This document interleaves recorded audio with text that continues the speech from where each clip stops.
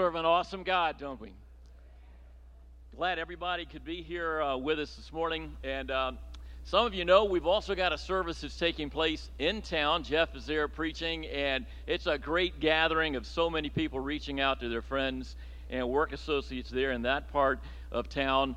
And I think you've already experienced that. It's been awesome being here because we serve an awesome God, and we see Him work in awesome ways in people's lives. For Scott, bro, you're an inspiration to us. For me personally, I have two shrines in my life.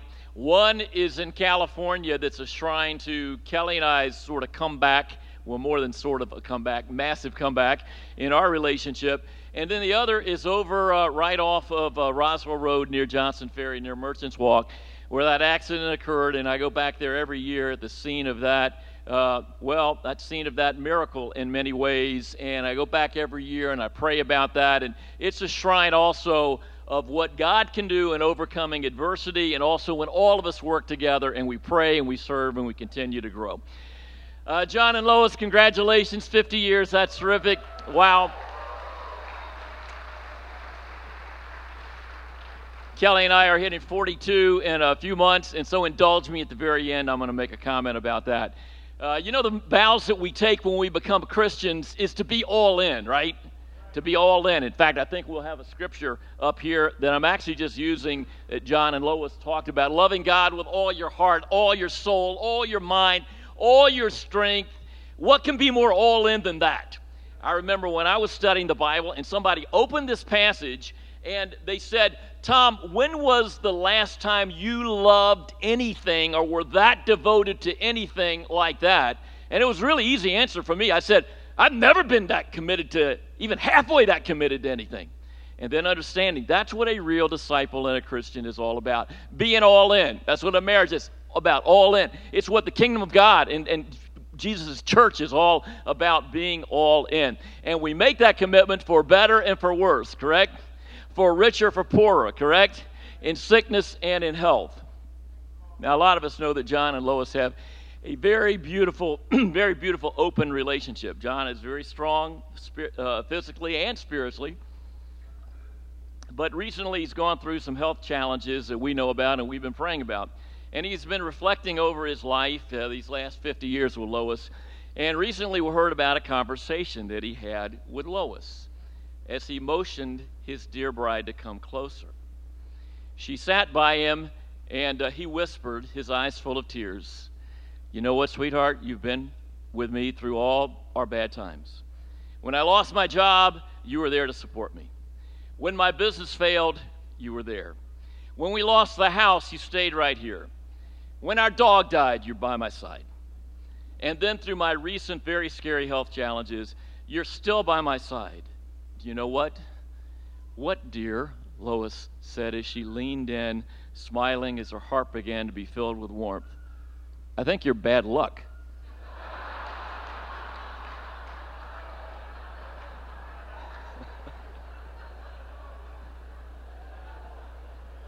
John's had some good and bad luck in his life. But becoming a disciple and getting married to Lois was absolutely the grace of God and wonderful thing. So, amen. We love you guys, okay? Hey, but let's face it. You stay married, you stay a Christian, you stay alive, you're going to have some good and bad in your life. And it's a matter of who's walking with you side by side and inside of you. Is it God and it is people in your family to really support you? Our marriages are always under construction, right? Our spiritual lives, aren't they always under construction? Absolutely. And our church, it seems like it's always under construction, especially this summer, and you've been able to tell, this morning, from everything from the lights to the sound to the limited music that we're able to play. I can't really wander around like I normally can. We don't have that kind of microphone capability. I'm actually afraid of falling through this temporary stage because I like to stay in one piece. But all of this has a purpose and a reason behind it, and we're doing this so we can continue to grow together as a church family and continue to grow to have an impact on our community. Everything we're doing in this space is so we can get more people here, more people can see, more people can hear, more flexibility in using this place. And then, as many of you know, we have a 50-year-old building up the hill that is in very, very disrepair. It's not safe, and that we've been having meetings, and we'll continue to have some even this Wednesday, about, okay, what is the future? What do we want to do, and how is our approach with this church campus that God has given us? But this all flows from a basic why in our life. Not just the what and the how, but why. Why in the world do we do what we do? First and foremost, it's responding to the greatest commandment and the greatest sacrifice that we honored in communion, and that is that God gave his all to us, and so we make it a best efforts in our life. It becomes the focus and the North Star of our life to love him back, but how? With all of our heart and with all of our soul and with all of our mind and with all of our strength. It echoes that passage in Colossians chapter 3 and verse 17 and then in verse 23. Whatever you do, do it with all of your heart, serving the Lord and not men. You know, that's the spirit. That is the heart. It actually began when we were thinking about becoming a disciple. The Bible tells us to go make disciples and to baptize them and teach them to continue to obey, to live up to that commitment.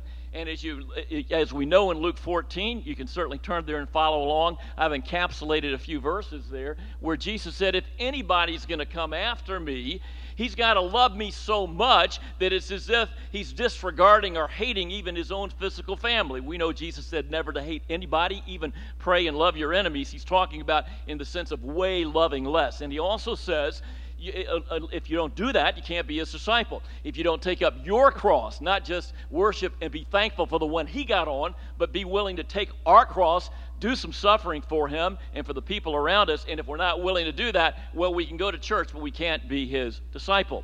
And furthermore, unless we make that decision, and you all remember when you did it, most of you, some of you are yet to make that decision, when you were baptized into Christ and where it says your old life died and you were raised to a new life, you also made a decision to give up everything.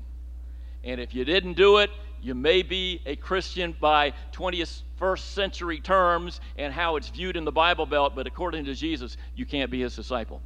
That's good to get it really straight and clear, isn't it? Because we make that decision initially, or we work toward it, or we renew it every day. And that's part of being a disciple and a follower of Jesus. We remember, and again, I'm going to go fast today because we are committed to 75-minute services. And when you get up here at the end, you got a clock right up there. It's going to tell me when to stop, and they're going to open the trap door, and I disappear. Okay, so I'm going to keep working through this, and it's going to be tight and compact, and I'm going to expect you write the scriptures down and read your Bible. How about that? Open it up tonight and in the morning and pray over it and reflect on it, because most of the heavy lifting is not done in 20, 25 minutes here, right? Amen? Got it? Thank you. All right. In Revelation chapter 2, though, Jesus is working with a church. He's working with a group of churches, and it's been about 40 years or so since they became Christians, all right?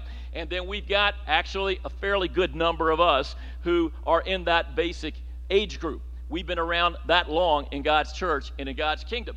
And he reflects because at that time, he talks about 7 different churches, and they're in 7 basically sort of different spiritual states.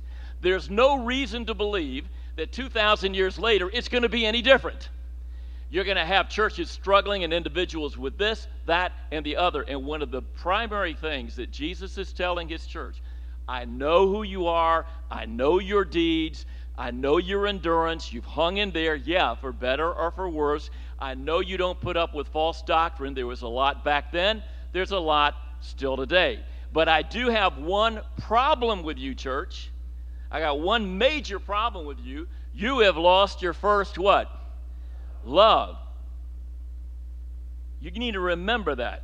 You got to go back there, and though it may be expressed a little bit differently 40 years later or 25 years later or dragging 3 kids around a parking lot, you still love God with all your heart. You're still committed, better for worse, richer for poor, sickness and in health. And so this should be a major goal for you and for me in my life, to pray, God, please help me to always have my first love for you. You can say it right now where you're seated. God, I've got it. Thank you. God, I need it. Help me. God, I'm not sure. Help me find a scripture or somebody who can help me, because I want to love you the way you love me. We got that? And Jesus said a parable of the soils. 4 different basic responses to Christianity. Was that way back then? It's that way now. It will never change. There are 4 different responses. 1, you don't pay any attention and Satan just snatches it away. The other response is an emotional one. You go on for a while and then you go back to like you used to be. Many of us have experienced that even in this room. There's the third soil where you start off great, you're really growing, but the problem is weeds come into your life, or that fruit, and their distractions and their worries or the pleasures of this life. And Jesus said they choke out the life so you don't grow anymore. And if you've ever had a yard or a garden and you see weeds take over, they can take over and choke the life out of everything. It will never be any different. Those will be the challenges. And then there's the fourth soil that we strive to be in day to day, week to week, and year to year as an individual and as a church. Amen? That's what we're praying for. Now, for most of us here, as we're getting ready to launch into a fall now, and we're trying to get our schedule together. The students are coming back into school or have already started school, and work is starting to crank up again. You're starting to get into some sort of rhythm, after the summer, kind of months. For most of us, the challenge of being all in is not, am I going to show up to church next Sunday? 90% of you have already answered that, long time ago, and you'll be here whatever's going on. Read your newsletter, and believe me, it'll help so you know what time to show up, okay, and where to be. The question for you is not, am I going to stay married? You decided that a long time ago. The question of being all in for you is not even, am I going to blatantly sin this week? We made that decision. But I think the decision for all of us, am I going to love God with all my heart, soul, mind, and strength this week? Would you agree? I think that's where we all are. And pretty much everything we're trying to do together as a church, in our small groups, in our assemblies, is to continue to grow and to glorify God. That's what our goal is. That's what we're working on. And it's just a reflection. I'm going to ask you to open up your Bibles in Colossians chapter 1, and I'll give you something to really meditate on and really focus on in addition to these 3 scriptures. In Colossians chapter 1, again, Paul is writing to the church, and his encouragement and his admonishment is, guys, you got to keep growing. And he says, I've been praying for you. Kelly and I flew back from California yesterday. We got to spend 3 or 4 days with our grandkids. And it's a great time for me because I always get to pray through big chunks of the church.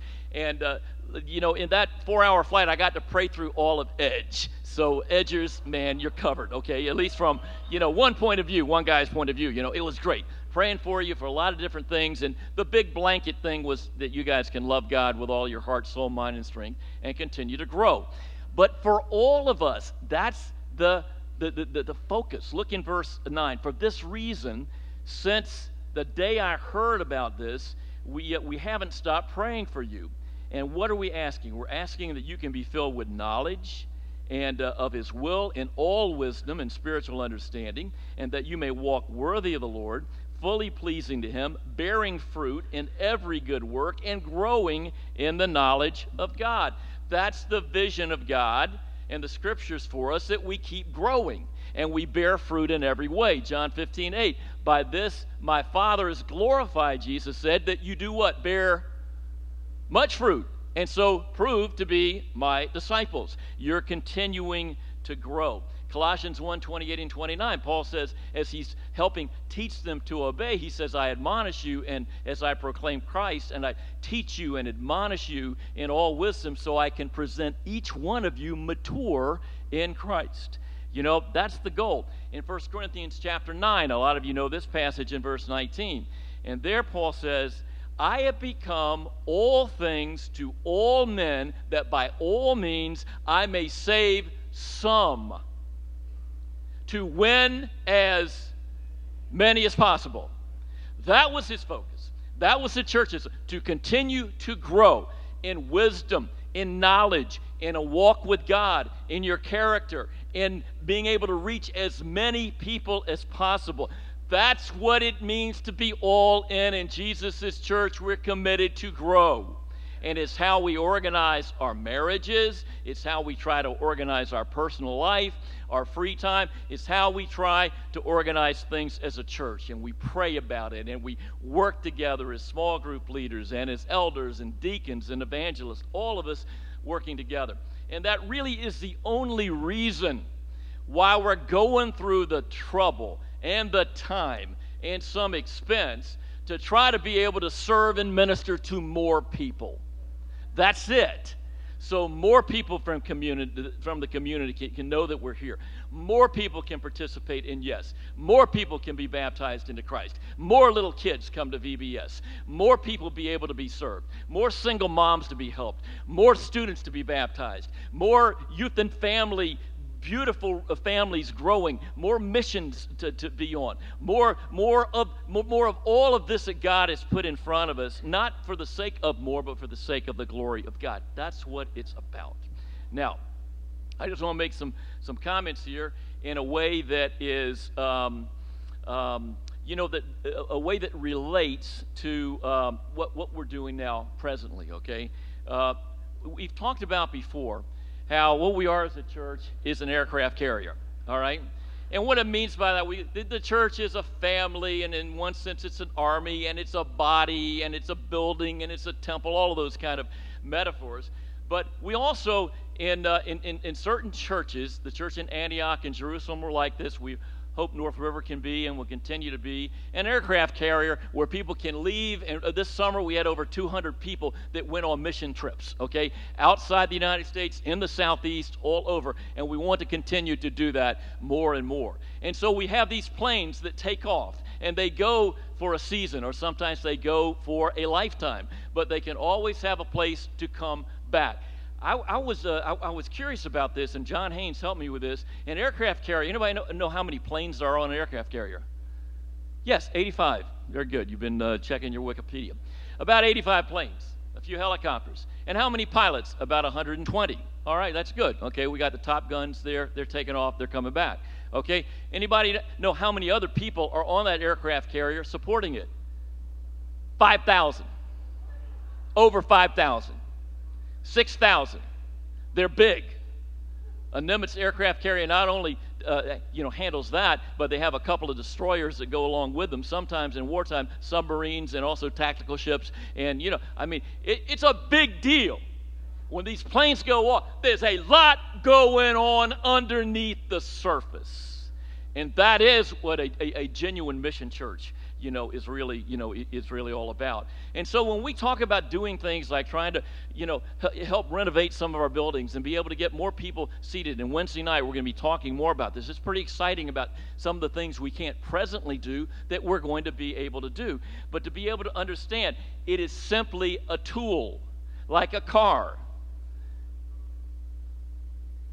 My kids live in a very expensive part of California.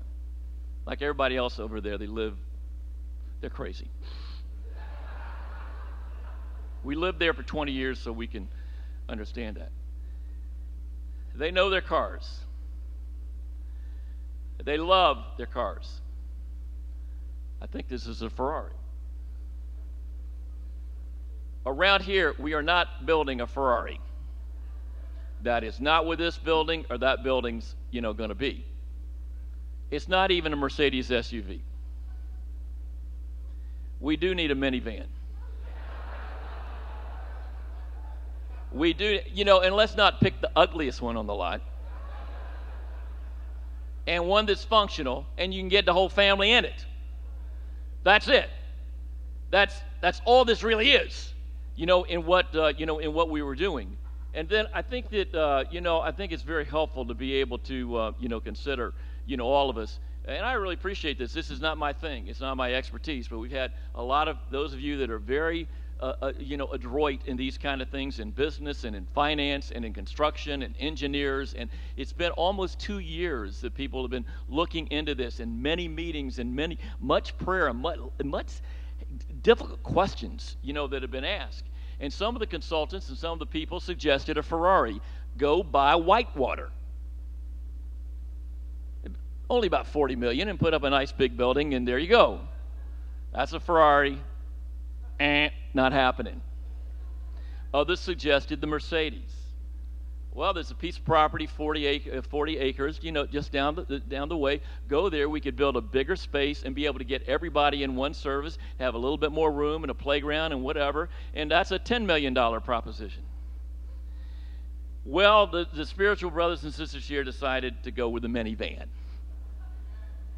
which is basically renovating the auditorium so we can get more seats and you can hear and you can see, and then be able to help the team building become a community center where hundreds of people can be there and being served all during the week.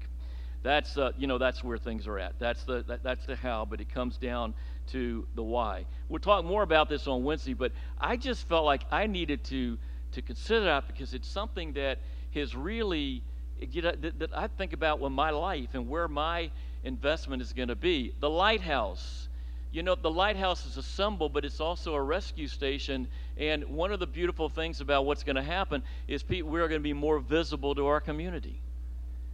It's a symbol. It's a place of safety.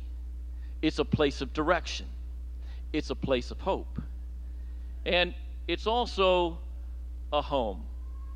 You guys ever go back to your old childhood home?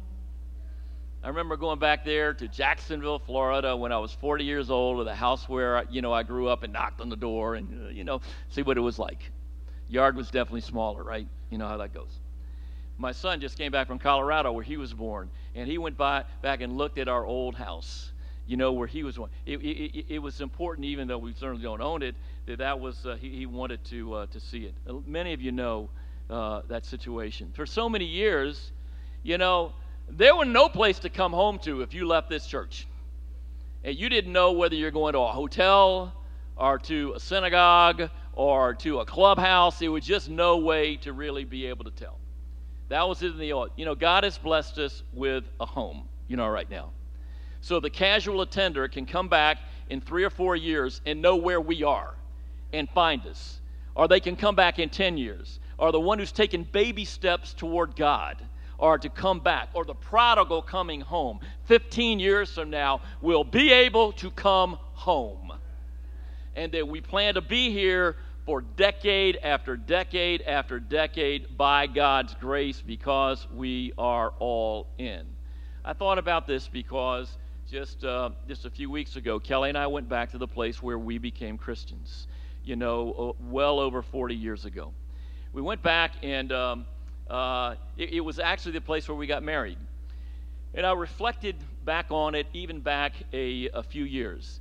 I reflected back a few years earlier, even from when we got married. I was and to a time that I relate to right now. I've been a Christian for about 2 years, and our church had exploded down in Gainesville from about 100 people to about 350 people. Half of them were campus students. And there was just no way where to put people.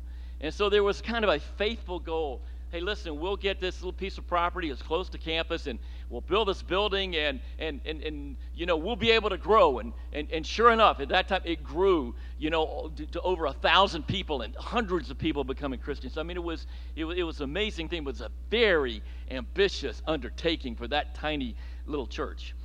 This was when Kelly and I were dating, okay? So this should be our, that's a minivan, yeah. If we can go forward, I think our next slide, if we can get that going, okay? Maybe the battery died here. Oh, come back. There I am. Okay, that's Kelly and I. Okay, we're dating. We're dating right now, and here's what's going on. Our church, we got to find a way to build it. My mom had become a Christian about 9 months earlier, about a year earlier. But she was fighting a very persistent cancer, and she died about 6 months after she became, a disciple. And there was an insurance policy, And so my brother and I received $20,000. I was 20 years old. My mom 45 when she died. And with that $20,000, I bought a friend a Japanese sports car. I bought myself a Camaro that I've shared about before. Wanted a little upgrade. And interesting enough, I bought $3,000 of church bonds, because that's how they were kind of supporting, this building. So I spent $3,000, on that. It was, it was a very interesting, thing for me. And then we were out helping build that building, and at that time, Kelly helped one of her sorority sisters, Gail Bogle, or Gail Kirby, become a Christian. And Gail married Tom Bogle, that, of course, many of us, know here. And Tom's parents, Frank and Linda, were there, and they were like mom and dad to that whole big church. And he'd get the college students out and give us assignments to plant these little bushes and trees, and you could go back and see them, to this day. It was a very powerful, meaningful, time for me. When Kelly and I went back to Gainesville 3 weeks ago, we went back to attend Linda Bogle's funeral, because she had died, 46 years later. That's the first time that Kelly and I had been back in that building for over 40 years. But it made me consider a couple of things. I didn't realize at the time that my little $3,000 investment as a campus student was what it was going to do, not only for my immediate future, but for decades, for so many people, for decades to come. When I review that $20,000, that Japanese sports car is long gone. They don't even make the model or the brand anymore. Unfortunately, my Camaro is long gone too. But that $3,000 church bond, I have no clue where it is. My grandkids will probably discover it, sometime 20 years from now, and, maybe it'll be worth a gazillion dollars. I don't know how all that works. But I will tell you that as I reflect back on that, I think probably it was the best investment I ever made in my entire life. Because 45 years later, it is still giving, it is still serving, it is still, making an impact on people's lives. That really is what I want my life to be. It's what I want it to count for. And it's not about, the external things. It's about the mission. It's about loving God. It's about where we invest our life, where we invest this week, where we put our hearts, how we unite together and to serve in, in growing ways. It does come down to this. If you could advance it, to the next slide, back in Mark 12. It all comes back to Mark 12. Hopefully that scripture will arrive, in a few minutes. And that's to love God with all of our heart, with all of our mind, with all of our soul, and with all of our strength. To understand the why behind all this is all for God's glory. It's all to grow personally, in a marriage, in our family, in our church home, all for the glory of God. And so, like as we end this sermon and we get up to sing "Our God, He is Alive" in just a moment, the question is, are we all in? Are we all in to the glory of God? Let's all stand and sing "Our God, He is Alive."